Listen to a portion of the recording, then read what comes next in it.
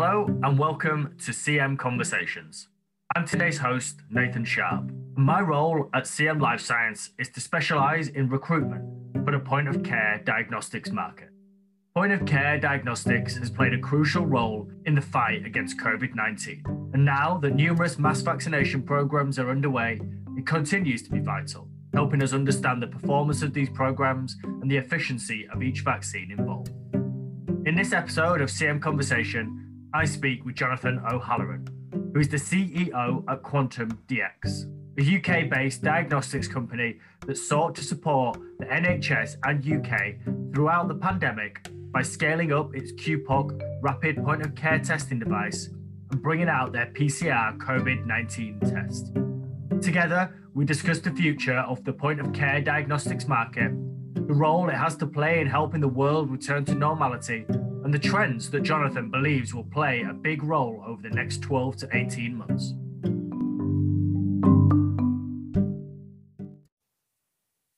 Hi, Jono, how are you?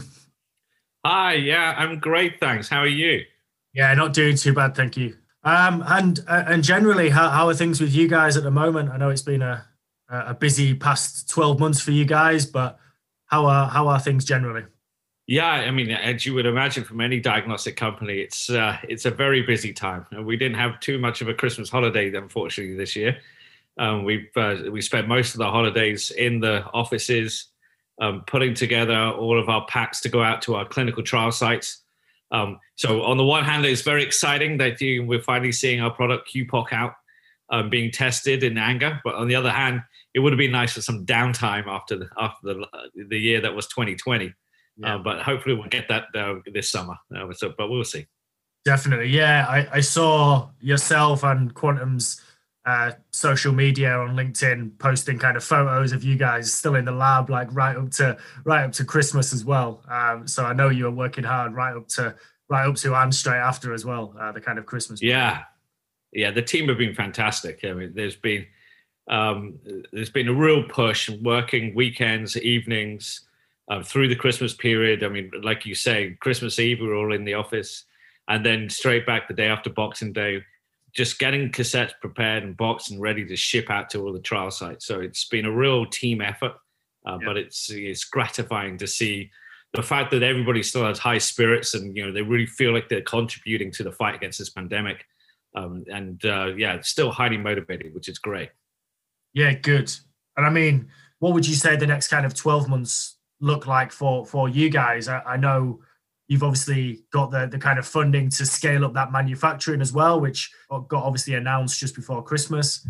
But kind of talk me through that, if you would, the kind of maybe the plan for the next 12 months. And yeah, hopefully things go back to some form of normality. Yes. Yeah. And unfortunately, I don't think they will. I think this SARS-CoV-2 virus is going to be with us for quite some years to come, unfortunately. Which is an opportunity for people in the diagnostic sector, obviously, but a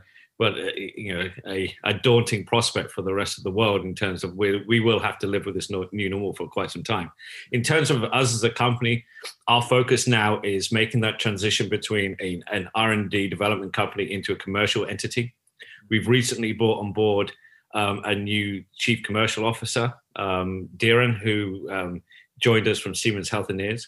I think this really signals our intent as what we believe we will be using the SARS-CoV-2 pandemic to be used as a springboard to become a significant international diagnostic company, and by focusing initially on the UK and working with the Department of Health, the NHS, again using that as the springboard, we think that's going to give us a really good footing to then take our product into other territories.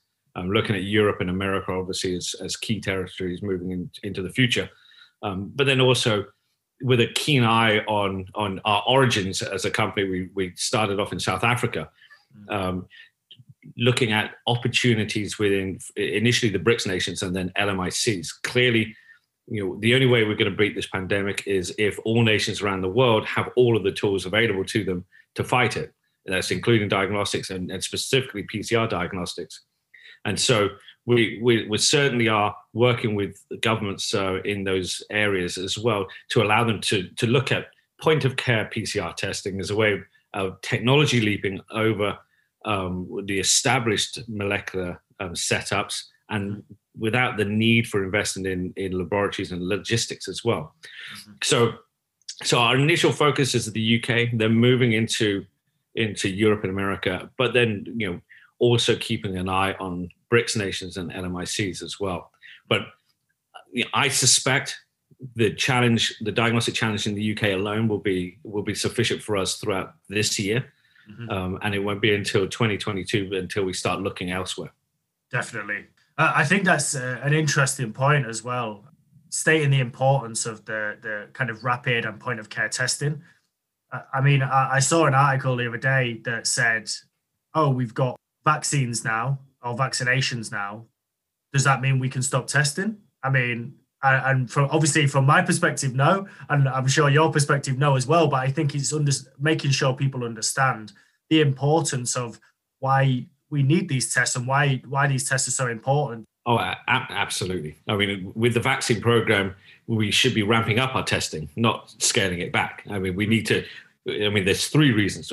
First of all, we have to monitor the efficacy of the vaccine, and the only way you can do that is by testing the population constantly. The other thing is vaccines provide between 70 and 90% protection, but we have no way of knowing who those 10 to 30% people who don't get protection are. So we still have to keep testing everybody. And thirdly, we've seen two new variants that are alarming at the moment. The one that's come out of the UK, which is spreading rapidly at the moment, and then also the South African one. There's some reports suggesting that the South African variant has mutated such that it's not affected by neutralizing antibodies anymore. That hasn't been confirmed at all, but it is a prospect. And then when you think about it, that's happened. Those mutations have occurred without selective pressure. When you add selective pressure of the vaccine and you start adding the vaccine across millions of infected patients around the world, the probability of further mutations that do get around the vaccine increase. And so what we mustn't do is pull back on developing and rolling out our diagnostics and the logistics and infrastructure around diagnostics, just in case we do get to a situation where the vaccines no longer work. I mean, it's so, or in even worse case, there is a pandemic of another kind, of a flu or whatever. I mean, this one has been bad, but it could have been an awful lot worse. For sure. No, I totally agree. And like I said, I think me and you both know, working in this market, how important it is. And I think for the next kind of, let's say 12 months to 18 months, what do you kind of see in terms of progression or development, maybe just in the kind of rapid and point of care diagnostic market, aside from maybe your own product? What do you kind of see in terms of developments? Yeah, well, I think the spotlight was shone on diagnostics in 2020. It's now being shone on vaccines, but I suspect it will be shone back on diagnostics again. And what that's meant, there's been a lot more funding. And so I think what we're going to see now is innovation will have kicked in throughout 2020. We're going to start seeing new startups coming out with very neat and novel chemistries initially, I think. Not necessarily new devices, because that's a much longer development pathline. So I think the device builders of the world, like Quantum DX, are going to be approached by a lot of groups who have very neat chemistries. I mean, there's recently one come out of Birmingham that I saw yesterday that has using Nick enzymes to accelerate the amplification process, for instance. I mean, that comes inherent with a whole load of questions around about false positives and that sort of thing. But stuff like that, really interesting, novel approaches that could provide incremental improvements to what we're doing right now. And then I think there are going to be other technologies that will be applied to diagnostics that traditionally haven't been in the past. AI is the obvious one, machine learning, and then the use of nanopores as well. I think the great work that Gordon and his team have done down in Oxford Nanopore with their LampPore is just great. I mean, this huge study that they recently released is really exciting. And it's these novel technologies and chemistries are all going to come out and augment what we already have right now. But I also start thinking that at the moment, we're all looking at a single indication, so a single pathogen, SARS-CoV-2. Mm-hmm. But what's going to be required as we move forwards is multiplexing, and multiplexing quite significantly. People forget we are in the midst of another pandemic at the moment, which is arguably worse. Mm-hmm. And that's the antimicrobial resistance pandemic. Mm-hmm. And to be able to address that, any molecular technology, other diagnostic, has to look at multiple markers, not only a pathogen ID, but then an indication of the drug resistance status.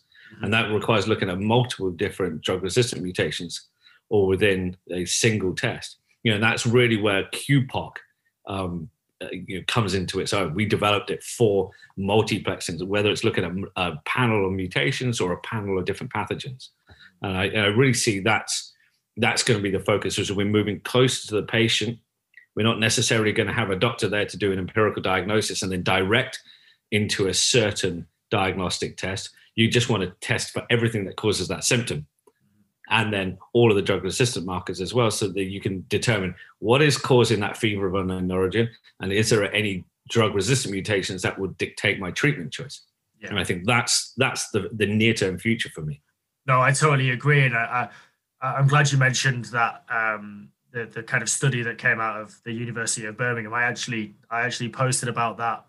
I'm guessing obviously you saw it yesterday, but even like you say, things like that, and I think what 2020 has shown us is the length that the technology we work with and in our market can go to, and the real kind of, like you say, the light has been shone on it, kind of encourage them to push their technology and push their workforce, such as quantum. Look what you've turned around in the last 12 months. Yeah, absolutely. And the understanding of the market now is that people know what PCR means. Yeah. People understand or are starting to understand sensitivity, specificity, NPV, PPV. They're getting these understanding. And now even the press is becoming more critical when they are assessing new technologies. At the beginning of the pandemic, it was this company's got a test that can do it in 5 minutes with 99.9% sensitivity. But then when you look at the data, it's got a sample size of 5. Yeah. And so the statistics don't add up. But now people are starting to be more critical and are really assessing things and getting an understanding of what is an LOD and how does that impact the success of the technology. Sure, you've got a sensitivity of 90%, but if the LOD is 1,000 or 1 million copies per milliliter, then it's got limited application. So there's all these things that people are now starting to understand. And I think that can only benefit proper diagnostic companies like ourselves. For sure. I mean, obviously, is there kind of anything else you would like to talk about, or anything else that you would kind of like to add in? Yeah, I mean, I think for me at the moment, we're all looking at these new variants and what they're going to do, the impact on the vaccine, and then starting to think about the dark prospect of vaccine failures and the need for further restrictions, even as far ahead as next winter and that sort of thing, and what that means to what a new normal is. And it's clear that diagnostics is going to have to play a huge part in that. And you can start seeing the sophistication now in governments requiring not a lateral flow test to fly, but PCR test to fly, that level of understanding. And so I really feel that we as a company are positioned perfectly, because we are providing all of the benefits of a lateral flow test, speed, cost, etc., but with the sensitivity of PCR, because it is just rapid PCR. Mm-hmm. And I'm certainly seeing very quickly throughout probably this peak that we're going to be experiencing in the next few weeks, that there's going to be a massive drive to push more diagnostics into the community, whether it's at travel hubs, train stations, airports, etc., into office buildings and that sort of thing. And it's going to be shifting the market of diagnostics. And I think whilst that's great in the short term, my worry is that post-pandemic, there's going to be a lot of devices left doing absolutely nothing. And so I've been trying to urge my team and anybody at the government who would listen to have a plan, a tail-off plan at the end of this, so that we can see what we do with these devices and tests that are left doing nothing afterwards, and working with companies who will be left with these big manufacturing facilities and capacities that may not be needed anymore. And there comes with the costs. So, tail funding is really important. It's something that we're starting to look at planning for as well. Obviously, the best way of dealing with that is driving further menu content into what we're doing. And again, that's what we're looking at. So this year for us, it's all about positioning devices and expanding our menu. And when it comes to expanding our menu, that means we need to expand our workforce. And therein lies another problem: getting hold of quality employees who can operate pipettes has become challenging. It's a highly competitive market now because everybody's setting up a lab. Yep. All hospitals are expanding their staff, and that's, I mean, it's a great opportunity for you, but it's a massive headache for us. Yeah, definitely. Yeah, obviously a great opportunity for us, and I think, like you say, that it's really shone a light on the quality that is within our market, and it's also making sure that quality, whether it's personnel, technology, is put to best use and is also has the longevity there, as you just mentioned, for beyond the kind of near future, or and making sure that it's best positioned to be used kind of successfully at the moment, but also later down the line as well. Okay, great. Well, thank you for your time, Jonathan. I really, really appreciate it, and I'm kind of excited to see what 2021 and beyond brings for you guys. I think obviously knowing you guys kind of well and followed your kind of growth, I think it's obviously a very exciting time, and I'm glad that the kind of QPOC is ready to go into the market and obviously to go through the kind of clinical trials and things like that as well. Yeah, thank you very much. As you say, 2021 is going to be an extremely exciting year for Quantum DX. We've got a lot of great press flow coming out over the next 6 months. We're expanding our work base. So if there is anybody who's interested in joining us merry group of geeks, feel free to reach out. Perfect. All right. Thank you for your time, Jonathan. Cheers. Thank you very much.